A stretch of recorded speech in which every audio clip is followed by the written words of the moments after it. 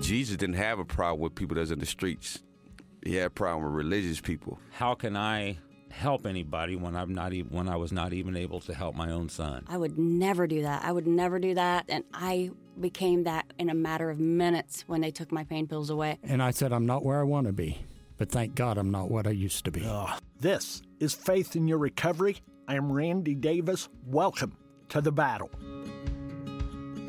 This is Randy Davis with Faith in Your Recovery. Welcome to the battle. We're glad you've joined us today. We've got a special guest I'll introduce you in just a moment. But before I do, a couple of words about this time of year, this season. I'll sum it up. Merry Christmas. God bless. Search for that manger, find it in your own life, and celebrate that child who became the man who made the difference for us all by his love, his goodness, and grace. And I'm sure that our guest, Vernon, is going to share some of that with us one way or the other here in just a little bit. Vernon Hyndman, welcome, sir. Thank you, Randy. I'm so excited to be with you. Well, it's good to have you. I understand you live over the Pennsylvania way, yes? Yes, I sure do. Central Pennsylvania, about midpoint between Philly and Pittsburgh, Harrisburg area. All right. Have you been there quite some time? About 20 years. I was born American, but grew up in Northern Ontario. And then my wife and I moved to Dallas, Texas. We lived in Texas. All the kids are born in Texas, and 20 years here in Central Pennsylvania. All right. Well, welcome to us. We're here in pretty much East Central Indiana is where we're located, okay? Especially where I live, about 45 minutes from here. We're actually doing the program from Anderson, Indiana in Madison County. I live over in Jay County. And we're just doing this together, making things happen, trying to touch change and save people's lives. And I'm sure you're about that very same thing. Absolutely. Absolutely. All right, let's jump on this. As I told you before, we're about all things recovery. So give us a little of your professional background in and out of the recovery effort. Tell us what life's been about for you, and then we'll get into greater specifics. Sure. Well, I didn't learn a thing till I was 40. I'm 61 now. I didn't learn a thing till I was 40. I grew up. I was a bright kid. Dealt with addictions my whole growing up, and I wouldn't have known to call it that. So I became my first career. I was a biomedical engineer. I worked in the final gig in biomedical engineering was at University of Texas Southwest Medical School. I worked in anesthesia research.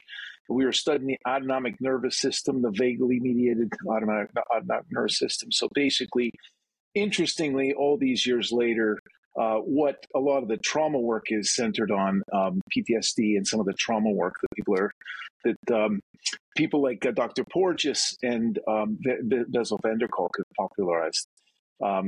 So I did that for a while. We were, as biomedical engineers, we were on the internet before the internet. We were on the internet before the browser was invented.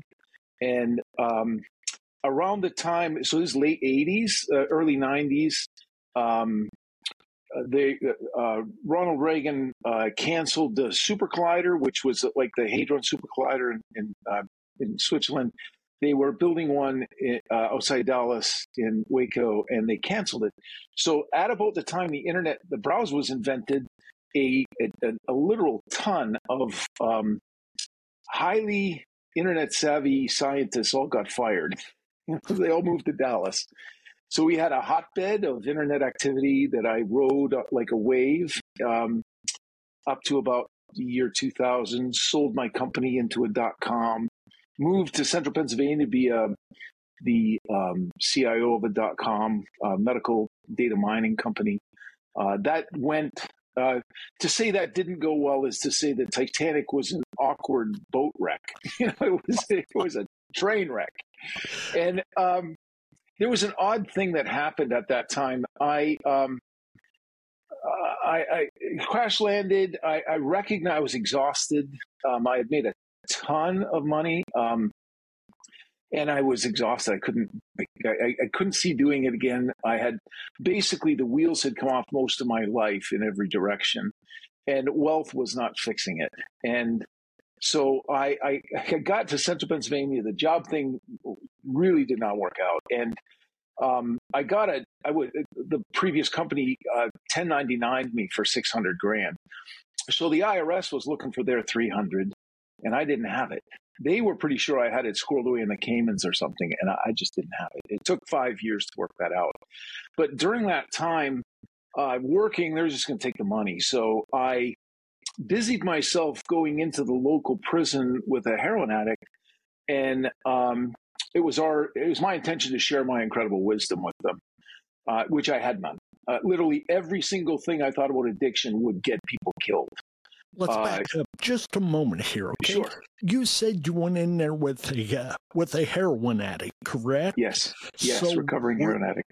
Were you going thinking that you were going to learn from this individual, or you were going to teach him? Oh, dude, I was so arrogant. Oh, no. I think there was you no answered learning. my question. No learning going to go on here.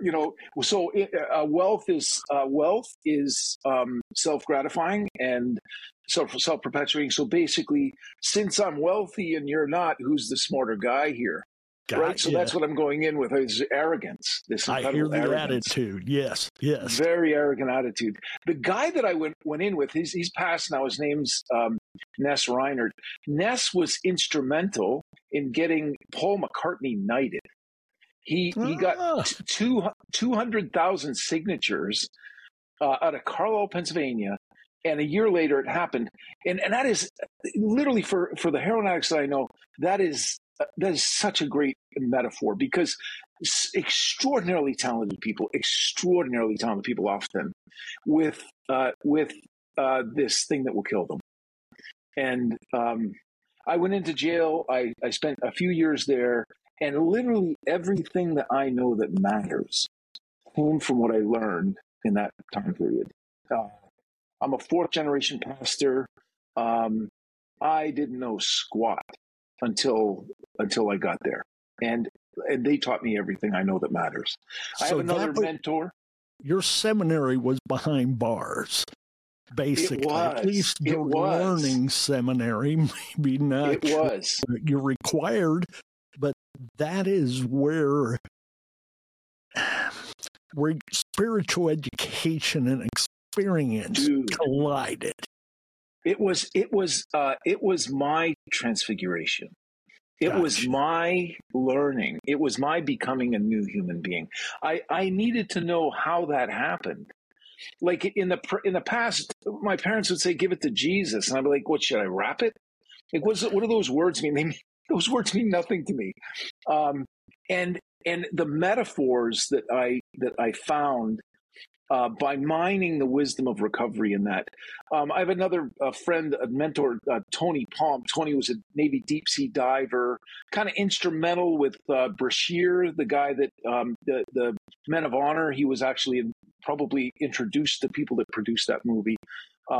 Tony interpreted a lot of stuff for me. He'd spent a lot of time in recovery, and so he was able to interpret it. Very, very helpful.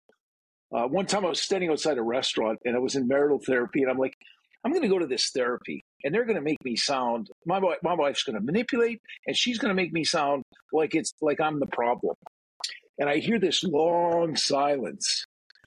And Tony says, "Vern, you're a manipulator. You're just irritated she's better at it than you." It was perfect. There's no, what are you going to come back on that? There's no answer to that. And he was so right. He was so right. So everything I know that matters came from that time. In fact, I did some subsequently did some education. I did a master's in entrepreneurial ministry, and I did a doctorate in semiotics under Leonard Sweet. He's a friend of mine who's a theologian. Yes, I'm well aware of him. Len is, we worked on a book together. It was called Nudge. Some of my stories are in that book. And then I went to school with him. So I got a doctorate, a D-Min in semiotics, which is metaphor. So during that time, other than the idea that I think you called it transfiguration, yours? Is that was that the word you used? Okay. Yes. During that transfiguration, what was the biggest smack in the face or poke at the heart for you? What was it that hit you the hardest? Well, life was sitting on my chest at that point, so it was all pretty much hitting me pretty hard. But so leading up to this, I was putting all my most addictive process at that point was work and wealth, the power. I was addicted to power, and but we had I had 4 children, and one of my kids, Caitlin, is now 28. She's special needs. She has a noxic brain injury. She had a seizure disorder for a decade. And we'd be eating dinner and she would seize and we'd be doing CPR on the kitchen table regularly, lots of helicopter rides. My wife is a trauma nurse, at this point, a doctorally prepared trauma nurse. And Caitlin would not have survived except for Shelley's interventions. But so we had one axis of horrific trauma in parenting a special needs child. And then we had our own unresolved family of origin traumas that we didn't really understand and couldn't put a frame around. So when it hit me, we're talking significant unresolved trauma in both directions from our families, a significant ongoing trauma of horrible health. And then I find myself in central Pennsylvania. They really can't even spell what I do here. And I can't, and the IRS is looking for $300,000 I don't have. And so I'm sitting in that. And I guess the most significant, there are 2 really significant pieces that I got from that time, and I've actually used them in my doctoral work at this point, and they're fundamental pieces. I did not understand that control was a bad thing. You know, we talk about self-control, it can't be bad. What could be bad about self-control? Well, control is the desire to have an outcome regardless of how you got to get it. Every addiction is in control, right? Every addiction, I got this pain, I can't describe it, but if I take this pill, it goes away. Every addiction is predicated on control over pain. And so control is this bad thing. So on one axis, I have control. I'm going to get this outcome. I'm going to have well-behaved kids if I have to kill them to get it. And I needed a visual metaphor for that. So I used a vise and a hammer. I put my kid in the vise and I hammer him into shape. He might be dead, but at least he's the right shape. You know, that's a control. Very bad scenario. The opposite of control is resignation. When you have tried to control your life so often and so many times, and your heart is broken and you can't do it. The opposite of that is the flip side of control is resignation. It says, I'm taking my marbles, I'm going home. I'm not playing this stupid game anymore. I'm not participating. So resignation is I quit, I'm not participating. Is resignation quite submission or surrender? Are we there yet? No. We're getting there. Resignation is a form of control. It says, since I can't control it, my last act to control is I'm quitting. Gotcha.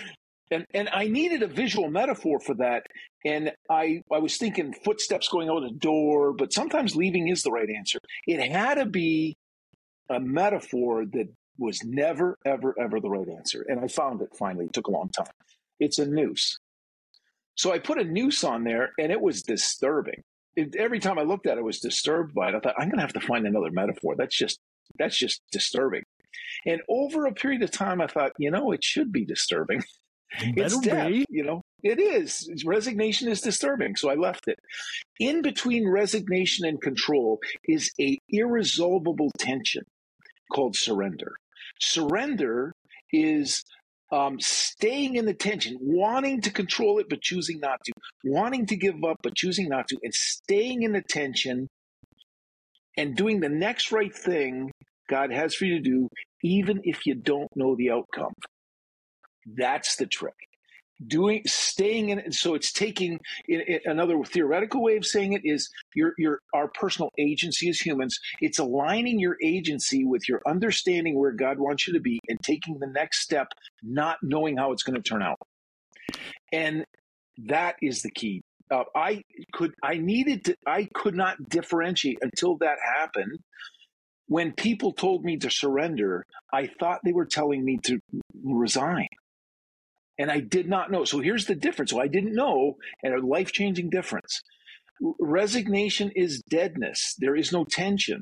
I believe that as a Christian, as a follower of God, as someone who trusts the higher power, I thought that if you're doing it right, the tension should resolve, which is the exact opposite of the truth. If the tension's resolved, you're either in control or resignation. So a violin with no tension does not play music. An archer's bow with no tension is a stick and a string. A tension is not categorically bad. So one of these literally head explode things is when I realized a few things. First of all, that if I'm doing it right, I should be in tension. Not negative tension, but tension. And secondly, the control is a bad thing. I'm not talking self-control. I'm not saying you should not have self-control. I'm saying as a primary motivator, if the only thing that's keeping your sobriety is your self-control, it's not going to last because it's based on your strength. And this idea that you stay in the tension and do the next right thing God has for you, in control, you can only go as far as you can ever imagine. You can never go past what you can imagine because you're aiming where you aim, you hit. And if you're in control, you're aiming at what you know. You have to know it to shoot at it. Whereas with God, if you don't know, if you'll take a step and you don't know the outcome, God can take you to a place you would never have imagined. Let me throw this in there. Where you're flirting around with what it talks about in Hebrews as the definition for faith. Yes. Or Abraham going and not knowing kind of thing. So how does that roll into all of this, Vernon? Well, the first part is you have to believe that you're loved. You can't trust something you don't love. So going to Scripture, it says love casts out fear. What does that mean? If I had a coffee cup, and I want to get all the air out of the coffee cup, I can suck a vacuum on it, but it will destroy the cup. And eventually the vacuum's going to leak. I'm going to get air back in there. The way you get the air out of a coffee cup is you fill it with coffee. And once you've filled it with coffee, the coffee displaces the air. It's not coming back. So if you think about it, coffee is somethingness and air is kind of nothingness. And when somethingness meets nothingness, something displaces nothingness. So when Scripture says love casts out fear, love is somethingness and fear is nothingness. And when love meets fear, love displaces fear because fear is, there's less there. It's nothingness. There's displacement by the replacement. Yes. In that respect. Yes. So within recovery, they say thinking about not drinking is thinking about drinking, right? You're orienting yourself. So if you think about not drinking, if you try to not think about a pink elephant, all you're thinking about is a pink elephant. If you try to not think about drinking, you're oriented to drinking. You're still oriented in the wrong way. So the way you find recovery, if you think about the 12-step of recovery, how many of them are about your drug of choice? Like they mention it in the first step, kind of. The rest of it is everything else. It's counterintuitive. So one of the other things we don't do in recovery, we don't give the big book to somebody and say, hey, go memorize this book, come back when you're done. Because recovery doesn't work that way. Recovery is done in community, and it's the love of community that displaces the pain that we're trying to ameliorate with the drug of choice. It's always in community. If you were going to put together a step program, I'm not talking about AA or anything of that nature, and I'm certainly not talking against them. Sure. Would you make this replacement thing you're talking about, would it be one of those steps that you've got to reach that point before you can get to recovery? You've got to let love cast out fear. You've got to get that Yes. stinking thinking replaced with some sort of healthy thoughts. Yes, yes. So the first act of repentance in my mind, the very first act of repentance when we come to follow Jesus, the very first act of repentance is repenting and admitting that we've always been loved. Every sin is an illegitimate way to fix a legitimate need. And we are busy fixing our legitimate needs with all these illegitimate ways. And the first act is to say, "Oh, Jesus, you're not you're not here to control me. You're here to love me. I accept you as my beloved father. I accept you as my beloved mother. I accept you as the person who most cares for me." That's the very first step. If you can't get past that, if you can't release yourself to a higher power, I would be in jail in this, he's some kind of smart aleck. And the guy would say, that ashtray is my higher power. And he'd expect me to, lose it. And I would say, "Oh, that's awesome. That is such an improvement because your last higher power got you in jail. And so that ashtray is a significant improvement over your last higher power. But that ashtray is an inanimate object. And what your higher power is what you aspire to. So at this moment, you're aspiring to inanimacy, which is an improvement. But when you're done with that, I'm going to introduce you to someone who loves you very much. And there is no limit. When you surrender, Jesus says, "Become my slave so I can set you free." It's incomprehensible. You say, what slave free? What, like, which is it? And Jesus says one of the metaphors is, "My yoke is easy." Well, we're not farmers, so we don't get that metaphor. But a yoke is this device that holds two oxen at least, usually two, and they pull together, so they're pulling a plow or whatever together. And so what Jesus is saying is, hop in next to me, I'll do all the work. Just put your head in there, let me do the work. And so the part of recovery, if you're going to find recovery, the first step is your love. Second step is, you're not going to fix this. Your best efforts got you to today, and that's not a good place to be right now. So you are where you are, and we're gonna trust that your higher power, God, Jesus, loves you, and you can trust His next step for you, whatever that might be. So we're going down a list of what we want to correct. We're going to fix ourselves, and fixing ourselves is like trying to struggle out of quicksand. The more you struggle, the deeper you go. So the first couple of steps, I don't care, like the 12-step recovery program is a direct use borrowing of the transfiguring power of Jesus.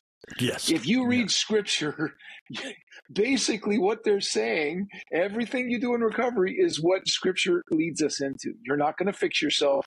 If you think about the Genesis story, the third chapter of Genesis, God is, it's the first implication of the Trinity. God is either talking to himself or amongst himself, right? He says, "Man has eaten of the tree of knowledge of good and evil.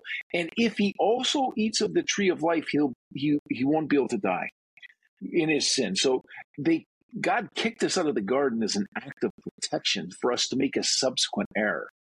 So in the garden, we had sustaining relationship.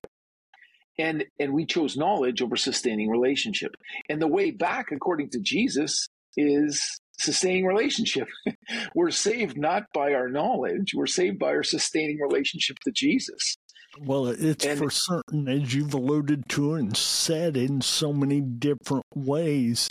Like one of the statements Dr. Phil would always make was, "How's that working for you?" And we've seen how it is. Oh, man. That's why I'm behind these bars. That's why I've been here 3 times. Yes. That's why I'm struggling from the inside out. Yes. That's all I've got, get nowhere, because I'm trying to fix myself.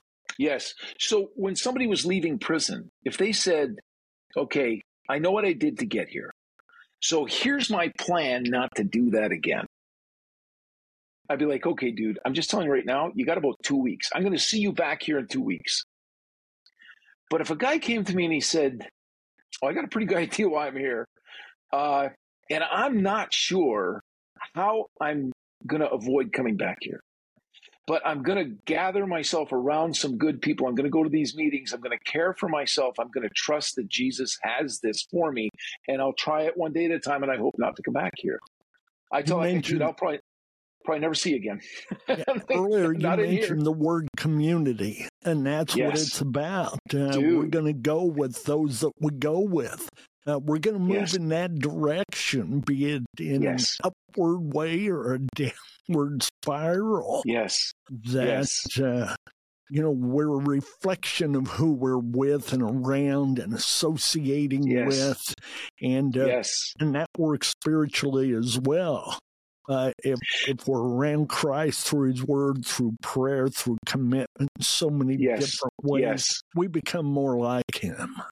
Yes, and Jesus says, "You are my you are my bride. You're the body." He recognizes the church as a body. Not an organization. I love Jesus confronts the woman at the well. And she's ashamed. She is perceived to be a woman of ill repute in her estimation, and so she tries to start an argument. She goes, we Samaritans worship on the mountain, you guys in the temple, which one's right? It's like asking, is it right to be a conservative or a liberal? There is no right answer, right? We're going to it causes an argument. She's expecting an argument. And Jesus says, oh, actually, very soon neither is going to be inside you. So He moves the church to be inside her. And I always thought He did a magic trick. I always thought, oh, Jesus told her these things He couldn't possibly have known. And therefore she believed and told the rest of her village. And I've come to know, I'm absolutely convinced that isn't what happened. I'm absolutely convinced. She believes she's a number of husbands, and her current husband she's not married to. And she has been convinced by her culture and her village that she's the problem. And what I believe Jesus did is Jesus told her own story where she wasn't the problem. He said, you got a bunch of husbands, but you didn't abandon them, they abandoned you. And we believe that she was an extraordinarily beautiful woman and that she was infertile. And so the first guy marries her. And, basically at that point, kids are your 401k, couldn't build a 401k with her. So the second guy comes along, thinks, oh, that guy must be shooting blanks. I'm going to try again. And he couldn't. And, a number of guys in, everybody finally realizes, nobody can get this. Nobody can make a 401k with this lady. And so the final one says, well, I'll keep you around for obvious reasons, but I ain't marrying you. And Jesus told her own story through the eyes of grace.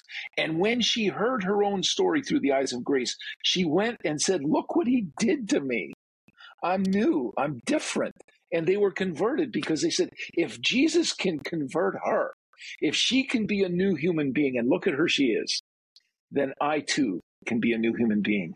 It's a beautiful recovery metaphor. We think the problem's drinking. The problem's never drinking. Drinking's the solution, ain't the problem, right? The problem is our drug of choice. The problem is our bad behavior. And Jesus is saying, oh, no. That's the grass grows greener over the septic tank, right? So He's saying, just because the grass is greener doesn't mean that's a problem. The problem's underneath that. Could we look underneath that? So Jesus says to her, there's a problem here. But the only way you're going to find your way around that problem is to trust me. I'll love you. I care for you. And He does, and it changes her life. And then it changes her whole village. The first two evangelists were women. She was the second. And we talk about women in ministry. Well, there you have it. Yeah, I think that's pretty clear. All right. There's no argument here. Everything I'm hearing you say right now with the story of the woman at the well is, I think you've already said it, it's a metaphor for addiction. It tells that story Jesus knows our story, and he knows how to get us out of it and above it. Culture wants to blame it on things that we can fix those and still not going to change our situation.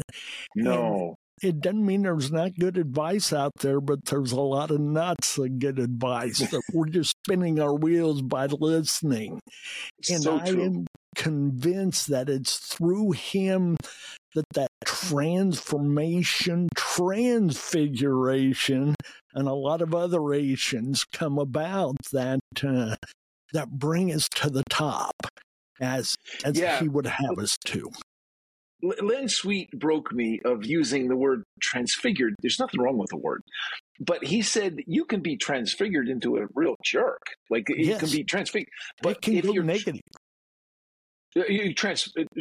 I said that backwards. When you're transfigured, there's a direction involved. You're becoming, Jesus came incarnate. He came as a human, the most fully human, second Adam, the most fully human. And you can be transformed into real jerk, but if you're transfigured, the implication is you're becoming like Jesus. And one of the reasons why the Alcoholics Anonymous, why recovery movement uses the higher power, in my mind, one of the reasons is because if the church has been showing Jesus as a moralist and not a transfiguring, so a famous guy once said, he said, Jesus came not to make bad men good. He came to make dead men alive. And if you think about the recovery movement, it makes dead people alive. When you go into a recovery meeting, it's one of the most alive things you'll experience. These people are real. There are no masks involved. Nobody's trying to pretend. That's what I love about it. And the church hadn't gotten there yet, okay?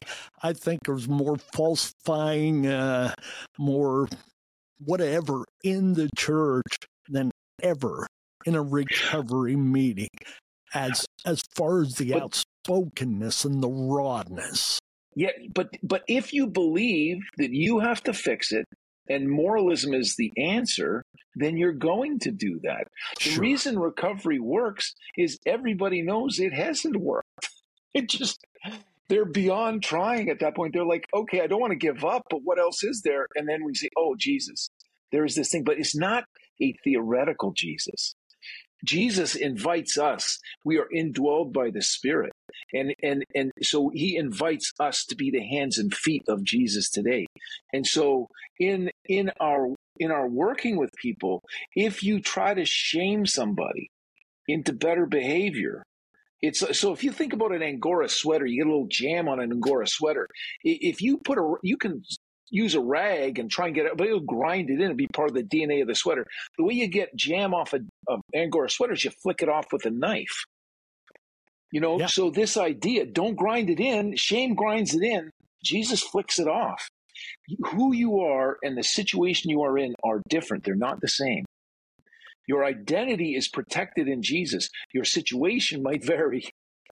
Exactly.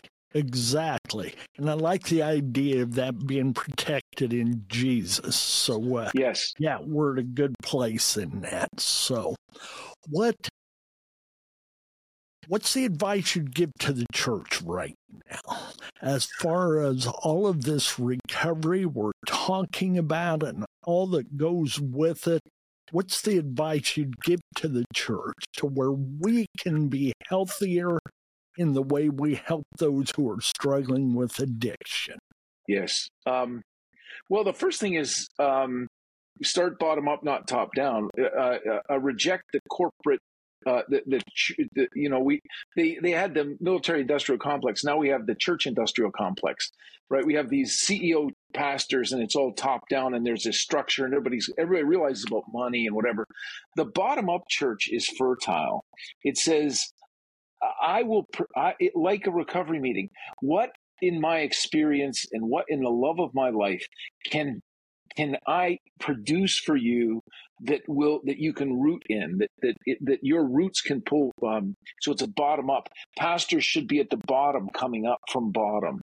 And it's like parenting. If you do top-down parenting, you have to put pressure. There's authority and pressure that you have to use. Bottom-up parenting is parenting within boundaries. So you have these boundaries, but you give freedom within boundaries. And so you cause your kids to learn to self-regulate. And give us an example of bottom-up pastoring, please. Okay, so I'm going to make it we'll make it about kids first, and then I'll do the pastoring. It's a little easier. Okay. My kid, if you want to force your kid into doing something, you want him well behaved, you want him to do so. If you're top down, it's like a syringe. The syringe has these walls and a plunger. You're the plunger, and the kid's in the walls. And if there's a leak anywhere, the kid gets out. So you have to make sure there's no leaks if you're going to put pressure on your kid. But it's all pressure related. And the problem with that, first of all, you get your kid. It's easy. You get your kid to do what you want. But the problem is you're the regulation. And so what happens is you put pressure. You want your kid to do his homework. You put enough pressure. You constrain him. He can't leave the house. You push down on him. He's got to do the homework, and he gets it done. But the problem is when you're not around, he's not self-regulated. The kid's not self-regulated. So you're getting an outcome, but you're not producing self-regulation in the child. And I'm not talking about a 2-year-old. I'm talking about a 10-year-old. What we do with a 2-year-old is different with a 10-year-old or a 12 or 14-year-old. So a bottom-up parenting says, hey, we've got to get this homework done. Let me join you in this. And over the next couple of hours, let's make sure that we have it done. What can we do together to make this happen? What resources do you need from me? So with my kids, I did this with my kids, and I was really worried about. I thought if I'm wrong, my kids would be axe murderers. But I took my kids. I found out that if our kids are puking, we hold their hairs and let them puke, unless they're puking emotionally, because that comes out as bad words and bad attitudes. And if they're puking emotionally, we make them swallow it. You're gonna swallow those words right now. And I found out that if you swallow anger, it either becomes addiction or depression or both. There's no other options. So Makes I realized sense. getting anger out for my kids was really important. So what I would do after their bedtime, probably 10, 11 o'clock at night, once a week, I would take them to the diner. And we walked in the diner, even when they were 3 or 4 years old, up until I said, once we're in the diner, we're peers. You can say whatever you want to say to me, using whatever language you want to use, and nothing you ever say in the diner will produce punishment or a negative outcome for you. So, and I would tell them, if you tell me I am the worst blickety-blig dad in the world, my only response is going to be, could you be more specific? Because I don't want to be the worst dad. Could you tell me what it is? What is it that makes me the worst? Because I want to be the best dad I can be. And after a couple of hours, we would leave the diner, and walking out of the diner and say, hey, I'm back to dad again. When we're out of the diner, you need an authority figure. You need somebody who protects you. You don't need another buddy. So I'll be your dad when we're out here, but I just want you to know anytime you want to come to the diner, you can come here. I'm going to lower the pressure, and we can have a conversation about whatever. I did that when my kids were small, and even to this day, they're in their 30s. They still come to the diner with me if they got to talk to dad. And their friends all come and talk to me, right? So that's just this the last verbal week. safe place. It is that. Low pressure. Low pressure. Okay. I think that's a great suggestion. Never thought of it. Oh, by the way, the diner is church, just so you know. Yes. I am church. Yes. I am church. They are church. We go to the diner for church. Church is when we are in community and Christ is in us. That's church. So it's not a place we go. It's a place we are. Exactly. And someone we become. Yes. It's already and not yet, right? Oh, you're already. My friend John Lynch has a wonderful metaphor for that. He says a caterpillar is DNA-wise identical to a butterfly. It only has to mature into what's already true of it. Okay. I like that. That Isn't that thought, beautiful? that picture, I can see that monarch transforming, okay? Dude, and that's what we want for our children. Yes. That healthy transformation, spiritually, mentally, physically, Yes. anything Yes. and everything. So good. So what else right now, before we go to the idea of the bottom-up pastoring, okay?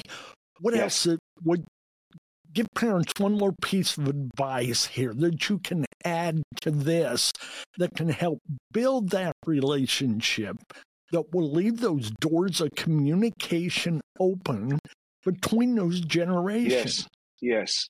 So the first thing, we can't assume that our experience translates to theirs. Don't make assumptions. Don't make assumptions. Listen to what they're saying. And one of the things, I have a tool for that. So there's a tool. If you invite your kid to puke, what comes out is not always going to be pleasant, because that's the nature of what happens. So I tell parents, prepare yourself with a pen and a paper. And when they speak, write it down. You don't have to have an answer. And so they give you all this stuff. I feel confused. I don't know what to do. I don't know what my purpose in life. These people hate me. I'm not doing well in school, blah, blah. There's all this stuff that they're worried about. Just get it down accurately. And you look them in the eye at the end and you say, wow, that's a lot, but I just want to tell you I love you. And all of this stuff is your situation. And I care very much about your situation, but I just want to tell you it's not who you are. I can see who you are. And I see past all of this stuff. And I know that God loves you even more than I do. And there's a plan for all this. So I'm going to be in this with you. We'll figure it out. I don't know the answer. I think I know the answer, and I'm pretty sure I'm wrong. I'll be with you in it. We'll figure it out. I feel a confidence building in that child simply as I listen and reflect back in some way that I hear you and I feel with you, and we'll try to get you through this together. So here's what I want to do. Wow, this time's can I say one more thing? Okay, so you got this list. And even if you think you know the answer, you take your kid and say, hey, that's a big list. I got 9 points on there, and they're all pretty much existential crises. But number 3, that one, I'm pretty sure I don't know the answer to that one. I want to do something with you. Why don't you and I go to talk to this guy over here who I know to be an expert in that area? Here's what we're going to listen to the guy. And then on the ride home, we're going to talk about whether we believe what he said or not, whether it applies or not. So you model that you don't necessarily have to find the answer. You can evaluate other people's input. Just because somebody gives you input doesn't mean you have to adopt it. So you model for them. I'm dad. You think I got all the answers? I don't have the answer. I'm going to go for number 3. I got 3 guys over there. They're all mature people, smarter than me. We're going to ask them one at a time. I'm going to take you with me. We're going to ask them, and we're going to watch a couple of things. We're going to watch what is the answer they give us. Usually it will be an answer in tension. It's not going to be a simple answer. And secondly, you're going to see that they care about you. I like that idea. Let them know that you don't necessarily know, but we can get an answer. I'll tell you what, let's get ready to cut this off for a moment. With your permission, Vernon, we'll just make this a 2-parter. Awesome. Folks, we want to start up episode or part 2 of this episode with Vernon Hyndman, with the question of bottom-up pastoring. We've been talking about bottom-up parenting, and then we're going to see about bottom-up addiction recovery. I don't know if you've got a plan for that, but I think that'll blend in there.